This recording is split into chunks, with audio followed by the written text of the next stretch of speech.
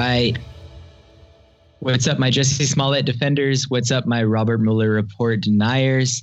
Welcome to Times of Flat Circle, a look at how humans keep getting it wrong. I'm your host, Joseph, the youngest, and I'm here with the brother bear of my own, Adrian, my actual brother.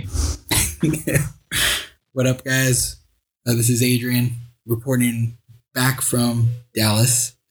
Austin was fun, but it's good to be home with the family. And I'll go ahead and switch it over to my big brother, Andre.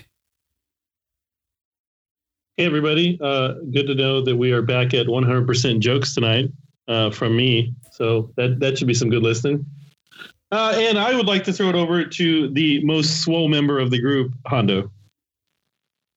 Hey, what's going on, guys? This is Hondo. I am definitely the bronze and none of the brains of the group. Coming to you live from San Antonio, Texas. And like always, happy to be a part of it with this good group of friends of mine.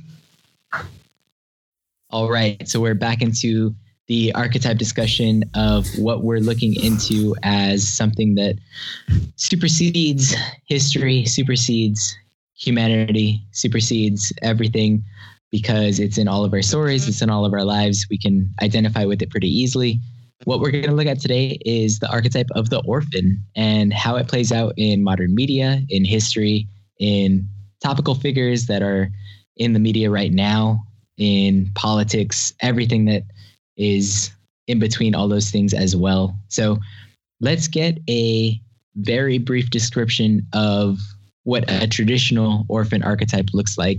And since our Grand Maester isn't here, Jaime, let's throw it to Hondo, who's going to take the place as best as he can to give us that definition. Sounds good. I will do my best impression of Jaime, which is still not a very good impression. So looking up an article or two here, one that I'm inclined to refer to is called The Character Therapist, an online therapy service for fictional characters. And here we have the character archetype of the orphan, also known as the good old boy, everyman, realist, working stiff, the solid citizen, good neighbor, and the silent majority. The orphan archetype is a down-to-earth realist with solid virtue and a lack of pretense. They are empathetic egalitarians who believe in the inherent worth of all and highly value dignity of others as well. Acceptance comes easily to them as they are fair, friendly, understanding, and inviting. They are democratic, and not in the political sense, because they believe in the Three Musketeers concept of one for all and all for one. Again, that is The Character Therapist, an online service for fictional characters. All right. So that's a pretty cookie cutter-ish version of what this archetype kind of looks like. Pretty dry, pretty straightforward, but I think it gets us to a point where we can start looking at it in terms of what that means and why it's important in modern day, I guess, just discussions with each other and where we've come from that in terms of the modern media that has defined us as a generation. I think every generation probably has a version of this that makes sense. The first thing that came to mind, obviously, the most in-your-face version of this is Oliver Twist. I think that is what generates a lot of stories from our generation. But let's just talk about what that kind of makes you feel. Go around the room and see what it sounds like to each person. So I'm going to start with actually go right back to Hondo. What does that sound like to you? What does that look like to you in terms of someone that you might know, something that you might have seen, a book you might have read, or a comic that is really in depth in that arc?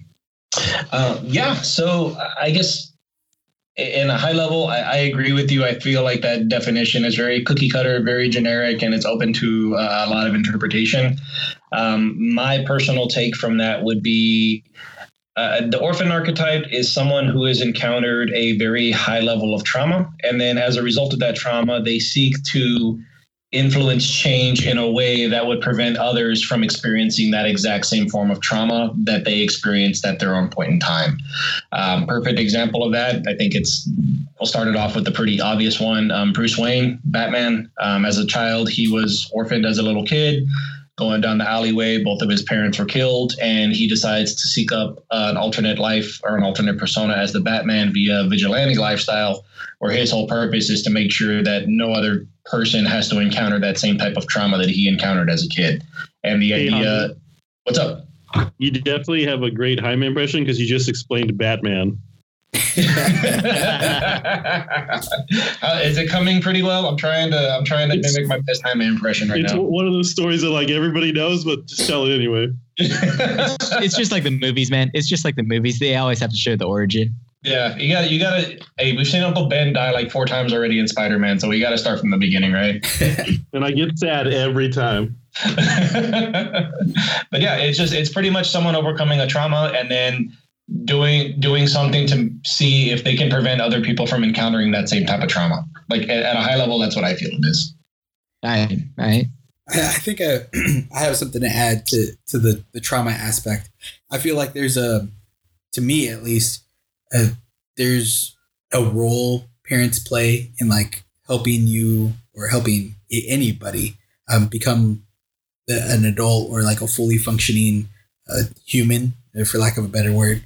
And in my opinion, I think there's a lot of both like support and validation that you get from if you have a healthy relationship with your parents. And for an orphan, it's not like that relationship was ruined or it was a negative relationship. It's just that relationship was taken away from them. And I feel like a lot of times, like with Batman, we were talking about Iron Man earlier. I think that is significant in terms of his development being an orphan at an older age.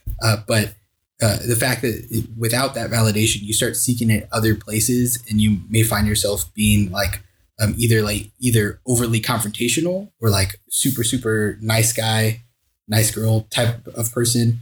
I think it forces personalities to kind of swing into the extremes of perfectionism or never good enough type of mentality.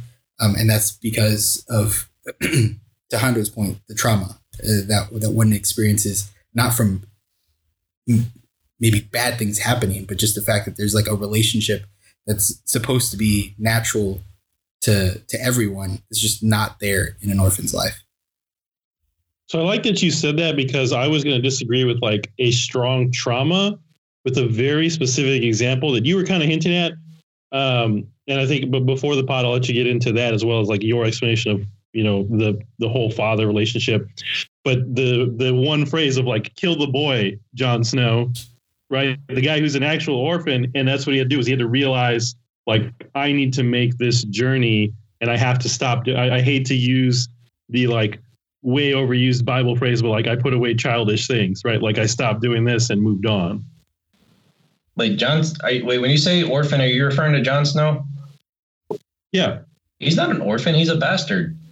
I mean, no, they're all orphans, like pretty early on in the series. No, I'm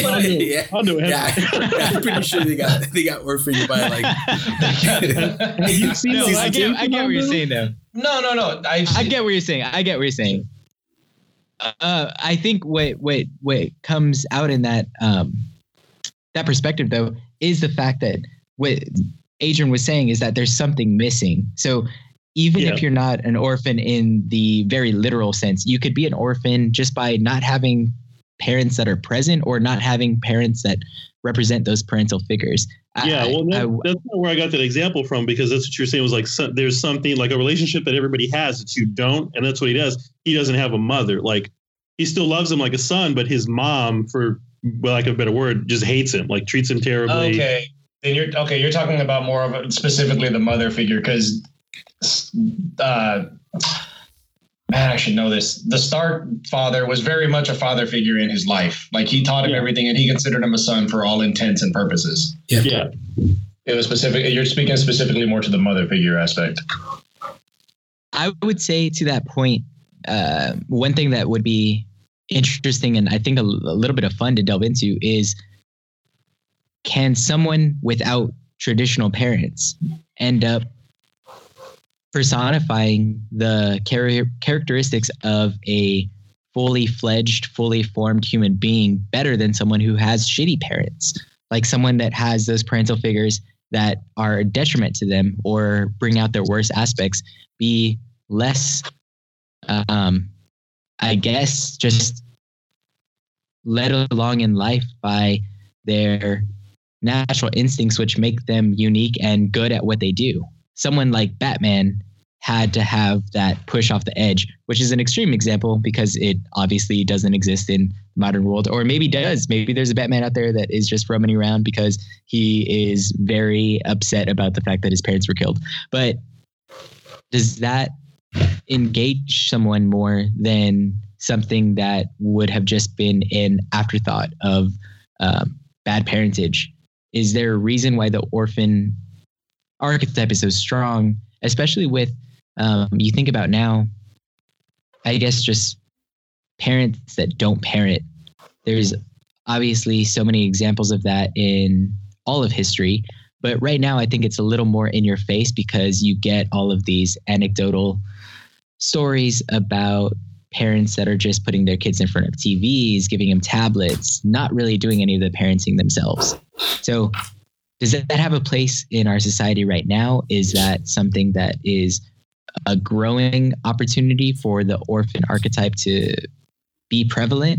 Or is that something that may be the opposite effect where there's just shitty kids all over the place? So you kind of touched on something that I thought was interesting, where you said the not having the traditional parent relationship. And I think that's like, I know your question was really guiding towards more of a like, well, how destructive or how negative can like this archetype be, considering XYZ that's happening in today's world. But something that I think really touches upon some of the stories like Oliver Twist, like Batman, if you're really, really looking for it, is the fact that with the loss of that relationship and the loss of what you would consider like the traditional mentor or the traditional, I don't know, guide in terms of how to live your best adult life, you also lose tradition. And that could be something of a good thing, right? Like with every good habit that I'm sure your father as a man can instill in you, you're picking up all those bad habits through just following their lead and going through life with like them as a role model, right? So like I think it's a harder journey because you're having to kind of go through life with your own path or making your own path. You have no role model or no North Star.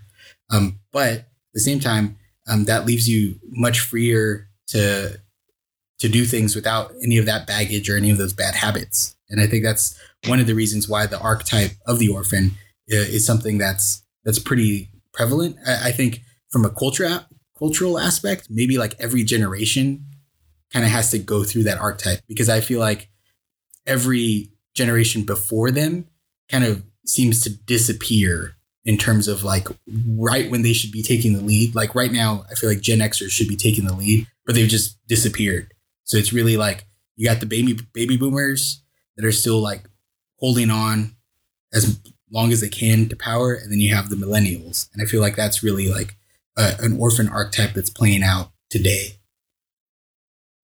So I think one thing I heard about your description plays into the idea that there is a role model that exists for someone with a parental system that is consistent, even if it's not good, even if it's not reliable. If it's consistent in the unreliability aspect of it, it's still consistent because you know never to rely on the person that ends up being who you, I guess, look to how to act, how to be, how to just exist in the world. But I would say the advantage an orphan archetype has is that they don't have an absolute role model. They get to look at the world with open eyes and see all of the good with the bad of every role model that exists in their life. So that might be something to look at in terms of why it's so prevalent and why it's so powerful in not just our media, but in media throughout history. I see where you're going with that, Joseph. I'm admittingly, I'm a little hesitant to fully board that ship. And the reason being is because I think it kind of depends on when you're defined as that orphan. Because like some of the articles that I've been reading, they kind of define, according to some of the articles I've read, they define being an orphan in several phases, right? Or like several different timelines. The first three that are the biggest priority are the one when you become an orphan as an infant. So it's essentially like at the time before you truly know who your parents are. The second time is when you're in your adolescence. So in your process, you've established a father figure while you're essentially growing into a person. And then you lose that, I'll say parental figure, not father figure. You lose that parental figure before your transition into manhood is complete. And then there's the, I can't find it right now, so I apologize, but it's essentially a late staged orphan where you've pretty much come into your own, you know more or less who you are as a person, but you don't have that leadership figure to help you fully transition into yourself as a grown adult, right? So I think kind of depending on what stage you're in defines like how that impacts you, because depending on where you are, like you may see it through a different lens. It's not necessarily just one universal concept. Like, does that make sense? Yeah, I think it also plays into the fact that when I think of things like that, it kind of is based on the fact that we live in a pretty patriarchal society where certain stages of that loss are rooted in the idea, when I think about it, of losing my mother versus losing my father. So when we get into the late stages of orphanage, I think about the death of Superman. Like I think about my dad being able to do everything and having to look to him to guide me later in my life, as opposed to if my mom died when I was younger, I would be completely lost because that was the entirety of my formation as a human being. So if my dad had died when I was younger, I think I probably would have still been more or less the same person, just a little bit lost on the back end, versus opposite would be way different. Like I would be so jaded and not fully formed as a human being. But getting to the point where I am now, I feel like I would feel the loss of my dad more than I would my mom. Not saying that I would rather lose either of them, but at a certain point, there's certain things I look to both of them for. So that might be just part of who we are as American culture versus who human beings are as a society that looks to their elders for guidance or growth. What do y'all think really makes you empathetic towards the orphan archetype? Because I think that's one of the huge pieces of it. The reason that it's so powerful is you feel bad for these guys. Like just in general, there's something in there that you maybe feel that you have that they don't, or maybe it's something that they have that you don't. Is there an envy in there?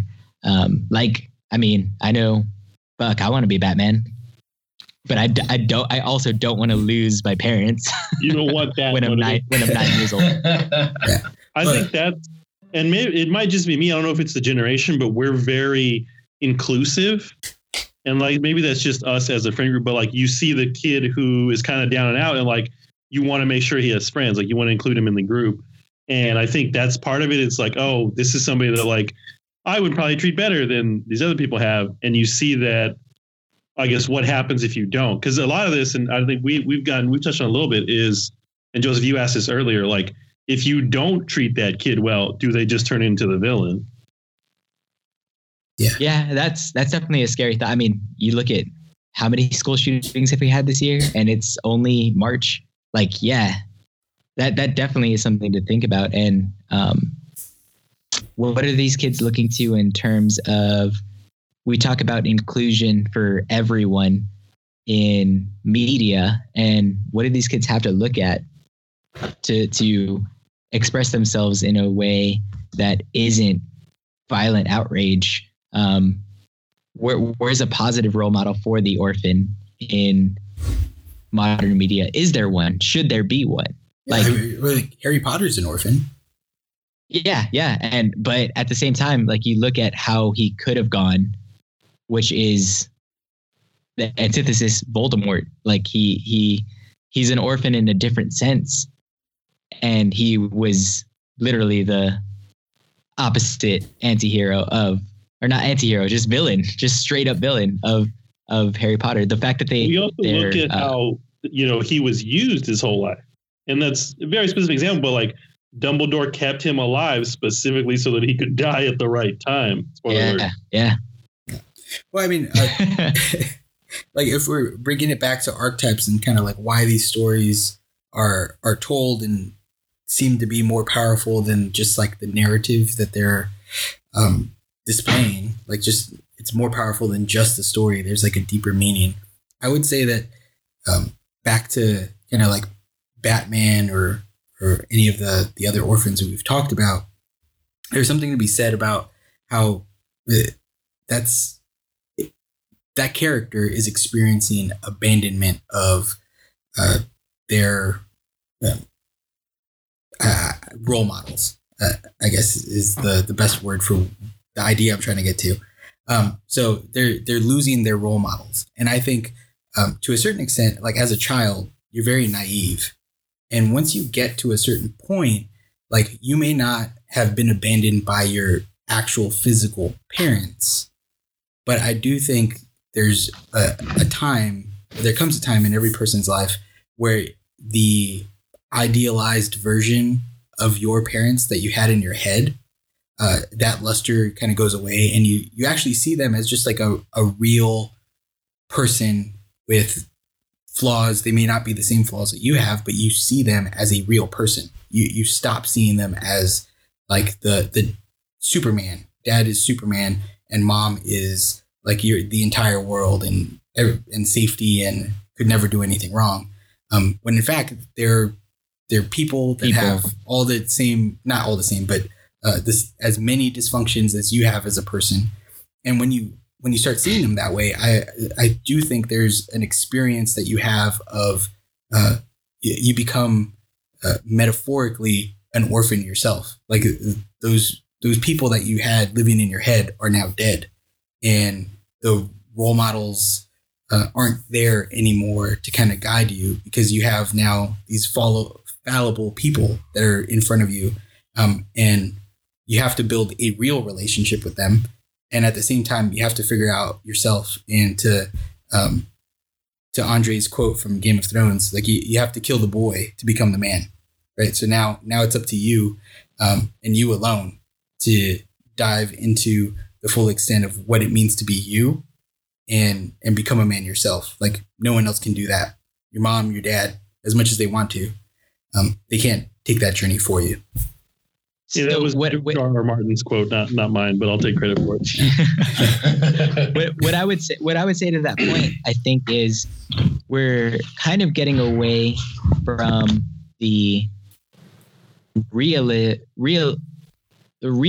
of someone that is an orphan. Like the reality of an orphan is so much different than, I think, the archetype of an orphan, which deserves to be looked at in a little bit of a sense. What you've described, and what we've described in all these versions of media that describe an orphan, are people that get in tune with their history, heritage, lineage in some form or fashion along the way. But a real orphan may not ever have that. They might not ever know who their grandparents were, who their ancestors were at all. Like you might have no connection to anyone that has ever lived. As a real orphan, that might truly be the case, where you don't have any kind of history that you can look back on. Because you look at Harry Potter, he knows who his parents were. He figures that out. He goes all the way back to basically being King Arthur. I guess, I don't know, rule by right kind of person. His lineage goes all the way back to the three brothers from that awesome animation sequence in the movie. But whatever. Even stuff that is something that you were describing on a personal level of growing up to know who your parents are, you still end up having that idea, that idyllic idea of your grandparents or your ancestors. These were these people that all you know about them are stories that are told. So they're distillation or concentration more of the identities that they created when they were alive. So imagine being a real orphan without any ties to anything. Like, you don't have anything to base your identity on other than how you feel, how you react to things, what you do with your life, and the role models that you seek out and throw away and I don't know, end up with, even though... If I could be a little cold, stories about what you just described don't get told because there's no additional meaning or deeper level of like someone that's truly like in the wilderness with nothing else to lean on. Like that's not a story that has any deeper meaning other than that person's screwed, you know, and that may be a story that actually really happens and it's experienced by someone in this reality, but it's not an archetype. Like the archetype of the orphan is kind of the reason why the archetype of the orphan is so powerful is because we all experience it to some extent.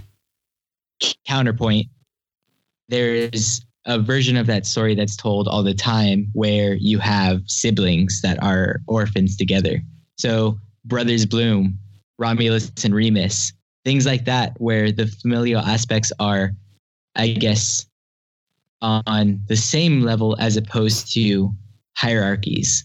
Is there a reason for that, or is that just something that's easier of a story to tell? I get what you're saying, and I totally agree with you. You're like, yeah, that story isn't universal. That's not language that everyone can comprehend. But the story still kind of gets told when you have a brother that's going along the journey with you.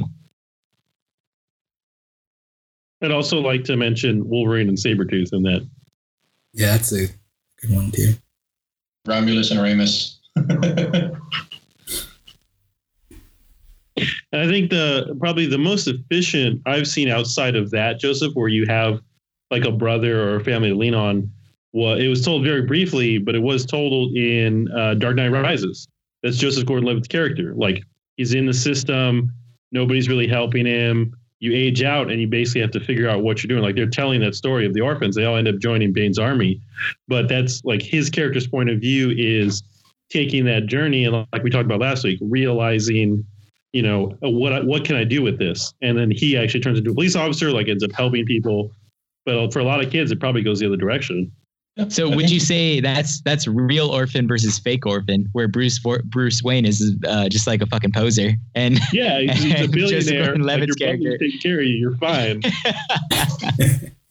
Yeah. I think you see all of that in, like, I mean, y'all went the Batman route, but I'm thinking X-Men route, right? Like Professor X's school of teaching everyone, right? Like you see that perfect example of people come into the system, they try to take what they have. They feel that sense of abandonment, that sense of individuality. They look for fellow people to lean on, and not everyone follows according to that flow, right?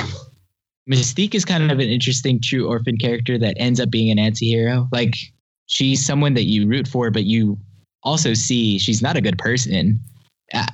Is that the realm that people are kind of forced into? I think at her core, she's a good person. I think it's the fact that she somehow ended up with the idea that the ends always justify the means, or the means always Magneto. Whichever way to say that. Magneto. Which is a weird thing for him to come to the conclusion of, because he got just destroyed by Nazis. But besides the point. But that's kind of what makes him like a deep character, right? Like the flawed logic of like what he wants to bring about is basically like the worst terrors that he himself experienced as a child. Well, I prefer like mid 90s cartoon Magneto where he was like, no, I'm just going to have this flying, what was it, asteroid, and like we can all live here. He just wanted to get away and live in peace. Yeah. I'm with you, Andre. I'm thinking back to the cartoon version of it where he wanted to get away and the humans wouldn't let him get away because they were like, no, you're mutants. You're going to do something later. So we need to stop you. He wanted to create a mutant Israel is what you're saying. Yeah. But not taking someone else's land. Oh, was that too soon? Was that a setup? Well, I think Adrian did touch on something early on that kind of stuck with me. And I don't know if we're going to get into it here, but it's essentially like, is millennials the orphan generation? Because you mentioned like we basically went from boomers to us. Like, at least in my workplace, there aren't a lot of Gen Xers to bridge that gap, which I guess had been happening. And it's a very, very big disparity between the workforce and the people who are in charge of that workforce now. Well, Adrian also brought up another point in terms of the clarity with which a true orphan brings to the table, where someone like Mystique may not seem like an empathetic character, but at the end of the day, ends justify the means. That gets things done. That changes the world. That doesn't just leave it the way it was with some idealist views on how it could be. This is something that is maybe you could put it in the perspective of there's a boiling point. There's a tipping point. There's something that if things don't change, it's going to explode. So that might be how millennials as an orphan generation actually feel about the lives that they're being given, in terms of the fact that Gen X didn't really have any sway one way or the other, or any impetus to make that move or change things because it was comfortable or comfortable enough. Should we also clarify that we're all technically millennials in this? Yeah. I'm actually a Gen Xer. No, I definitely feel the same way as Andre. Like at my workplace, which is I think a pretty large company, you see the same exact thing happening where there's the baby boomers and you can honestly, I feel like, feel a sense of desperation in some of them where they just want a mentee, and you can tell that they've probably just churned and burned through so many Gen Xers that either burnt out, thought they knew it better, or for whatever reason, like just weren't willing to take on that role and really learn and take the reins of leadership. And now they're just like, it's crazy just how many young people in my company, at least, that I see moving up very quickly, because it's like, well, if these guys aren't going to do it, maybe the next group of what's essentially kids, I feel like to a certain extent, people still see me as a kid in my company, but it's like, hey, like he's willing to learn. That's more than we can say with all the other ones we've been through. Like we're going to put a lot of time and effort into making sure we can teach them. Hondo, I wanted to ask you, because I feel like your workplace probably has the most Gen Xers out of anybody here.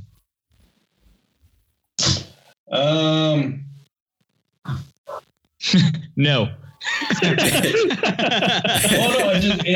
It's funny because now I'm trying to think, like it's. I feel like you have all the like mid-range Tejanos that used to party with our kids.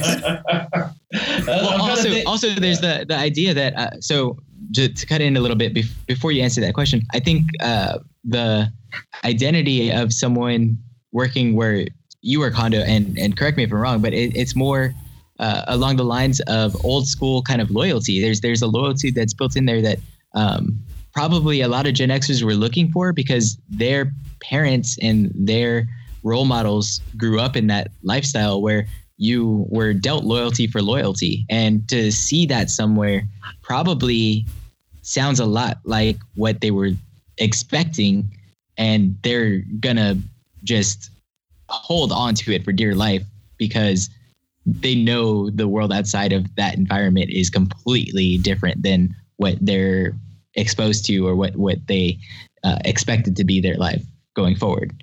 Yeah. Okay. So Joseph, you make it a little easier for me to explain. So yeah. So for all two people that are listening to our podcast, I work in the financial industry for a long branded institution that has been around for about 100 years now. So to answer the question, I do think there definitely is a transition period going on right now to where, yeah, you do see a lot of Gen Xers. Because everybody that works at my institution has either been working there for 1 to 5 years or for 15 plus years. So I definitely think you see a representation in that gap where it's the company as a whole is going through a transition, and you're starting to see a reflection of that transition in the fact that you've either been there for a really, really long time or you've been there for a relatively short period of time. There's no in between. And I think that speaks to that gap of there's just a transition in ideologies and understanding between different peoples. And it's kind of weird, actually, now that you bring that up, because yeah, depending on who you're talking to, it really is a different concept.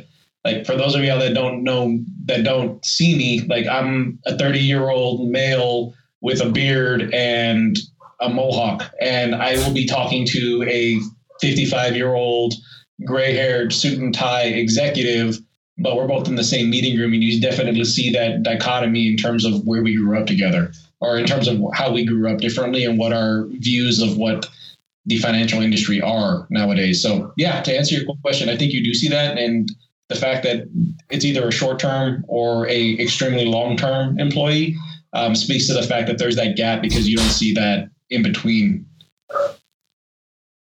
All I got from that was that, yes, I was right.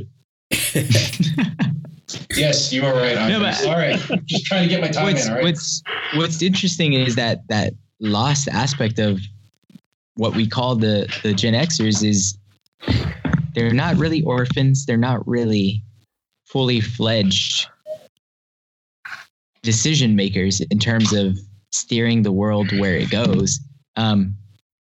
They're kind of just along for the ride. They kind of just sit back and see what goes on. And that's such generalization. That's such a shitty thing to generalize in terms of identities of a whole generation of people. But they do it to us all the time. It's fine. Yeah. Well, it's kind of hard to imagine what that looks like otherwise. Like it's basically like millennials are killing every industry because Gen Xers refuse to take the reins on anything. And because they just allowed all of the industries to barely survive. It's not even that they were in a position to have all these industries thrive. They just have existed for so long because the baby boomer generation are the executives and Generation X are sheep to anything that marketing throws at them. So I'm going to ask a really dumb question here. So I was born in 87, but if I'm not mistaken, I think Generation X is referring to like early 80s. And I think I'm considered technically Generation Y. Can anybody look that up on the internet and validate that? Yeah, you're millennial. I think millennials is from literally Andre's age to me. I think I'm the end of it and Andre is the beginning. So the mid group they're calling like between millennials and the next generation is like 93 to like 97. Okay, because what I'm trying to get at is whatever group range we're in, I feel like we're the equivalent of that orphan because we're kind of stuck between a transition of two mindsets, right? You have the old school work hard, like I'm stronger than this, like if it doesn't move, then just work harder, versus this new generation that's coming up where everything's digitized. There's a new process, like things are more technologically advanced. And I feel like our generation is the one that's kind of caught in between because we can't really claim either one is like, no, that's what I represent. We kind of have to become a hybrid of the two. Well, I would say that like and maybe you're not giving yourself enough credit, Hondo, but like just think of like how we communicate, think of like what we're doing now. I'd say that if anything, you're just not giving yourself enough credit because you're one of the vanguards of the generation. Like we're some of the oldest of that millennial generation. So like what everyone that you see as a kid and what they're doing is because of some of the like the foundations of what I don't know, memes, what behaviors started taking root when we were in high school, when we started. I mean, we were the first generation, or not first, I'm not sure if it's quote unquote generation, but age cohort that had like Facebook. Back then it was called the Facebook, but I think I was the first class that had that. Yeah, Nice but name drop. Name drop the Facebook. But yeah, I would push back on that, because I would say I think our generation, because like, okay, who grew up here with a cell phone in grade school, right? And like outside of Joseph raising his hand, who was also the youngest, I don't think any of us had a cell phone growing up. So like I wasn't allowed to use it though. I was not allowed to use it. It was too damn expensive. That's why. Yeah. Well, that's what I'm saying, Hondo. But like, you had one in high school, and so yeah, and that's what I mean. So we had to transition along with the times, right? Like as technology became more mainstay and more household, like we had to acclimate to that. It wasn't something we were inherently accustomed to. Whereas kids these days, it's almost as if we weren't raised. Yeah. But I mean, like you have 2-year-olds that know how to use iPads these days. You know what I mean? So that's okay. That's where I have a point of contention, because I think the thing that you're talking about is interesting because we existed in a transitional period of technological revolution, basically. Information age really did suspend what people thought of as possible. And you see it in Back to the Future. I mean, what the fuck were they thinking that we were going to get to that point in whatever year it was that movie was supposed to be taking place in? But also, there's a difference between our generation just knowing how to navigate and troubleshoot general problems with technology versus kids that are in high school now not knowing how to reboot a phone if it stops working and take it immediately to someone or get a replacement as soon as possible because they don't know the evolution of the technology as well as we do. So there's certain things that you know to try. There's certain things that you know to look for. There's certain things that you know that can go wrong, or how they can go wrong, or why they can go wrong with just your phone, your computer, a TV. I mean, hand a kid a remote to a brand new TV that is younger than 15 versus older than 21 and see the difference in how they try and figure out how it works. So I feel like so you guys have been talking about this, and we know there may have been a lack of leadership ahead of us, or that created us as being like an orphan.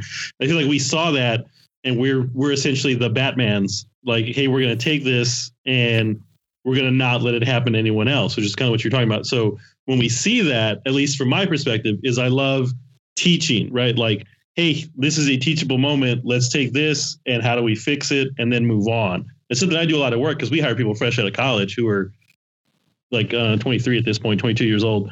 And that's a huge thing we have to do is, I don't know if they're looking for the leadership, or I guess at that age we all were, right? But it's something that I see me and my peers doing a lot of, is taking the reins and being the leader that's going to drive that, either whatever it is, the solution, the conversation. All right. I'm going to interrupt again. I know I have a... If I could just try and reel it back in. Yeah. Going back to like the orphan and looking at it from like a cultural, generational aspect, but then kind of bringing it back to the point that I had earlier in terms of like everyone has this ideal. I think it's a little unfair to say like, oh, the Gen Xers maybe screwed the pooch on this one, because I'm sure Generation Alpha or whatever it comes after Millennial is going to think the same about us, right? Like to Joseph's point, there's going to be all this amazing technology around them that does amazing things, but when it doesn't work, they're going to be like, well, no, like that knowledge wasn't passed down to us. Like we don't know how these things work. They're just supposed to work. And when it breaks down, we just have to throw it in the trash. Like every generation has its own dysfunction, and we kind of orphan the next one every time. Wait, well, I've got my $1 million idea, guys. disposable cell phones. Oh, it's Saturday, time to get a new phone. Just throw this one out. Okay, so to what Adrian's talking about, I think there's, and this is going to sound so special snowflake to everyone listening that doesn't agree with me, but I really do think that it's the case where we're transitioning, or we lived in a transitional period from analog to digital. So we're really the bridge between that gap. Like, I understand what you're saying, Adrian, about just every generation feeling that way, but we really did grow up in a place where our parents know how to fix the drywall hole that was punched into the wall, but our ancestors are gonna know a little bit better about building a house because they had to actually build their own house. So there's knowledge. There's knowledge that hole in the wall. There's knowledge that's lost, but there's less knowledge that's lost between our generation and the previous versus our generation and the next. So there's a apex point where analog knowledge and digital knowledge kind of go together to create just someone that can fix the sink just as well as they could fix their laptop. Might not be professional level, but they can at least get by. Versus someone that is the next generation after this next generation is just going to throw something away because they don't even know how that technology works. There's a difference in that. Is there though? Or are you just kind of rationalizing how... I'm saying I prefaced it with it's going to sound very special snowflakey, and I get why that's the case, but I do think that there might be some substance there. So like let's maybe take it outside of the physical. I think what we are like just now reckoning with, but what the generation that's coming up now after us is going to see is the fact that they lived through the transition from the information age to the disinformation age. And that's so like getting yourself off the grid, getting yourself out of the sphere of information, realizing like gathering, like collection.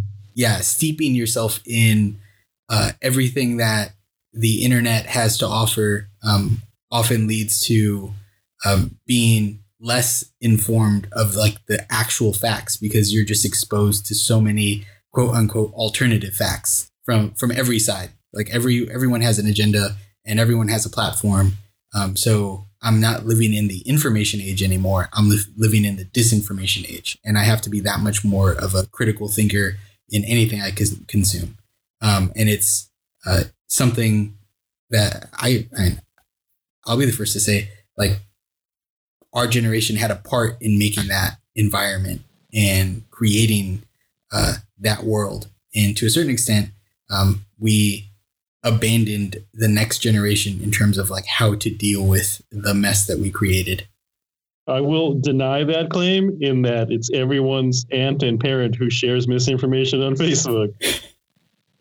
But I mean, how many times, and not saying that any of us have done it, because I think we're pretty wary of what we throw up on any social media platform, but how many times have we seen our peers that we think are pretty damn intelligent do stupid things in terms of jumping to conclusions?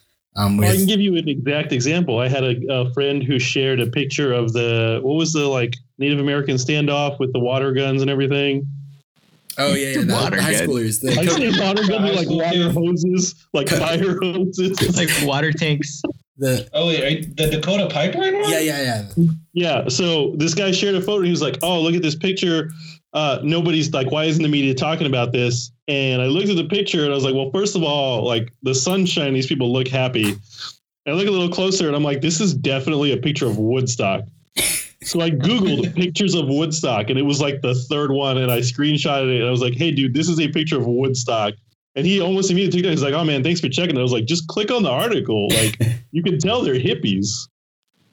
So to that point, and then I guess just kind of working backwards, to the idea that it's always like your crazy aunt that's posting this shit on Facebook. That idea extends to, and I'm sure everyone can relate to this specific instance of weird generational gap between the older generation and you as a person in an office. Just knowing how to work an Excel spreadsheet can sometimes blow people's mind in a way that their excuse is, well, I'm just not a computer person, which to me always is translated as I am not willing to learn a technology that my job literally hinges on anymore. Yeah. Like I'm still going to be employed because why not? But at the same time, I'm done learning. Everything that everyone does to make their life somewhat productive in the job that I'm in, I'm no longer willing to do. That's all I hear when I hear someone say, I'm not a computer person. Because what is that? Well, I mean, why is... I do think, though... Can you just follow it up with, like, do you have a smartphone? Okay, you're a computer person. But at the same time, I do think that there's going to come a point in all of our lives where we're just like, yeah, I'm done learning. And but I'm not going to expect to have the same job I did the same way that these people do. You say that now, but I kind of feel like I will. Yeah, you say that now, but I think you're maybe still coming from like a place where maybe you think your shit don't stink. So that's what I was going to ask was, are we all just going to get there where we're just like old people that don't want to learn? I mean, it's not even VR. Like, what's the next thing beyond that? Yeah. Like there comes a point in I think everyone's life where it's just like that ROI does not make sense to me. Like that's a whole lot of effort. And I don't know that I'm going to lose my job if I don't do that. So, which by then the robots will be doing all of our jobs, so it won't matter. Shoot, universal basic income, baby. Give me my Tesla. Give me my government issued Tesla. Self-driving cars. I don't trust those things. I can use my own gas pedal. I'm okay with that. Yeah, that's me until the day I die. See, Andre's already there. Yeah, maybe the skill we don't learn is like this, the skill to just let go and basically let the algorithms run our lives. I don't know. I'm pretty happy with the algorithm and what it's doing for me. Wait, have you seen that Detroiters episode where that guy has that crazy house and he's like, hey, yes. Did you notice that girl was a robot?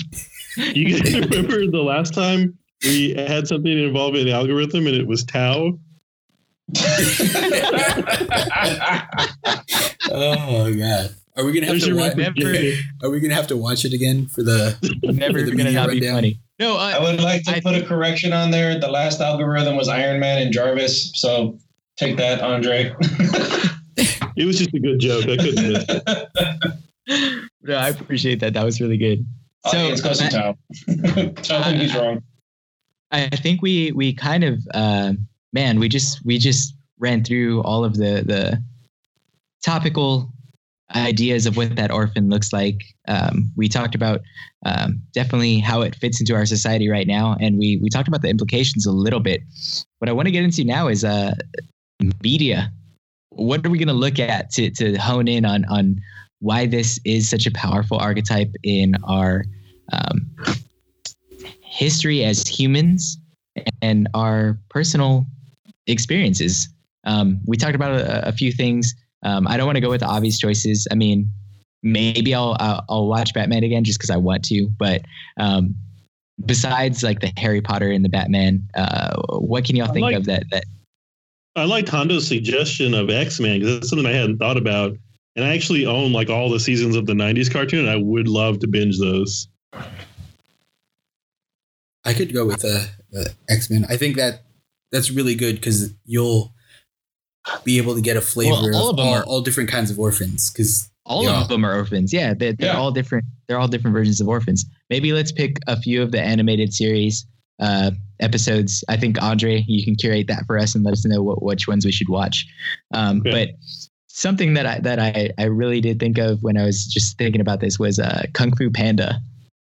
is a very interesting version of that orphan archetype that I, for whatever reason, just kind of it hits all those points for me. Well, and he finds out that he's not what he thinks he is in terms of the Crane's son during the movie, right? Yeah. So you kind of get like and we were talking about this with like Loki and the MCU, where you get a real accelerated version of the journey that an orphan takes to become the fully realized orphan, whatever that is. Yeah. In those types of stories, because he starts out thinking he's not an orphan, and he has to deal with like the abandonment issues as if they like fall off a cliff and like hit him like a ton of bricks as he's an adult, like, or close to an adult. And I don't know. I can't tell the ages of computer generated pandas. So I have no idea how old it is. Of Jack Black voiced characters. Yeah. But I do think that's interesting because you'll get to see it like, I don't know. Yeah, I think so. You bring up a good point, and maybe we can, if everyone agrees for this, I think this will be a good opportunity. Is kind of what I had talked about earlier. There's essentially, or the article that I read about, there's 3 stages of an orphan, right? And if we can find 3 media references for each one, we can talk about like Kung Fu Panda is when he, as a baby, was orphaned. So he grew up thinking that what he had was like, he essentially finds out that who he was is not who he always thought he was. Whereas like in the X-Men piece, you're more in your adolescence because that's when you're like, you know what's going on, but you're still looking for that father figure, that sense of having to grow up and grow into yourself.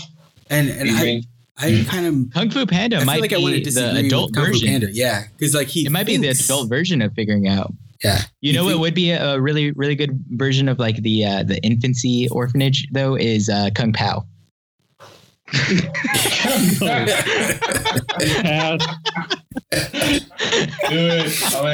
I would watch that movie. Okay. Are they just the same movie? Is time really a flat circle?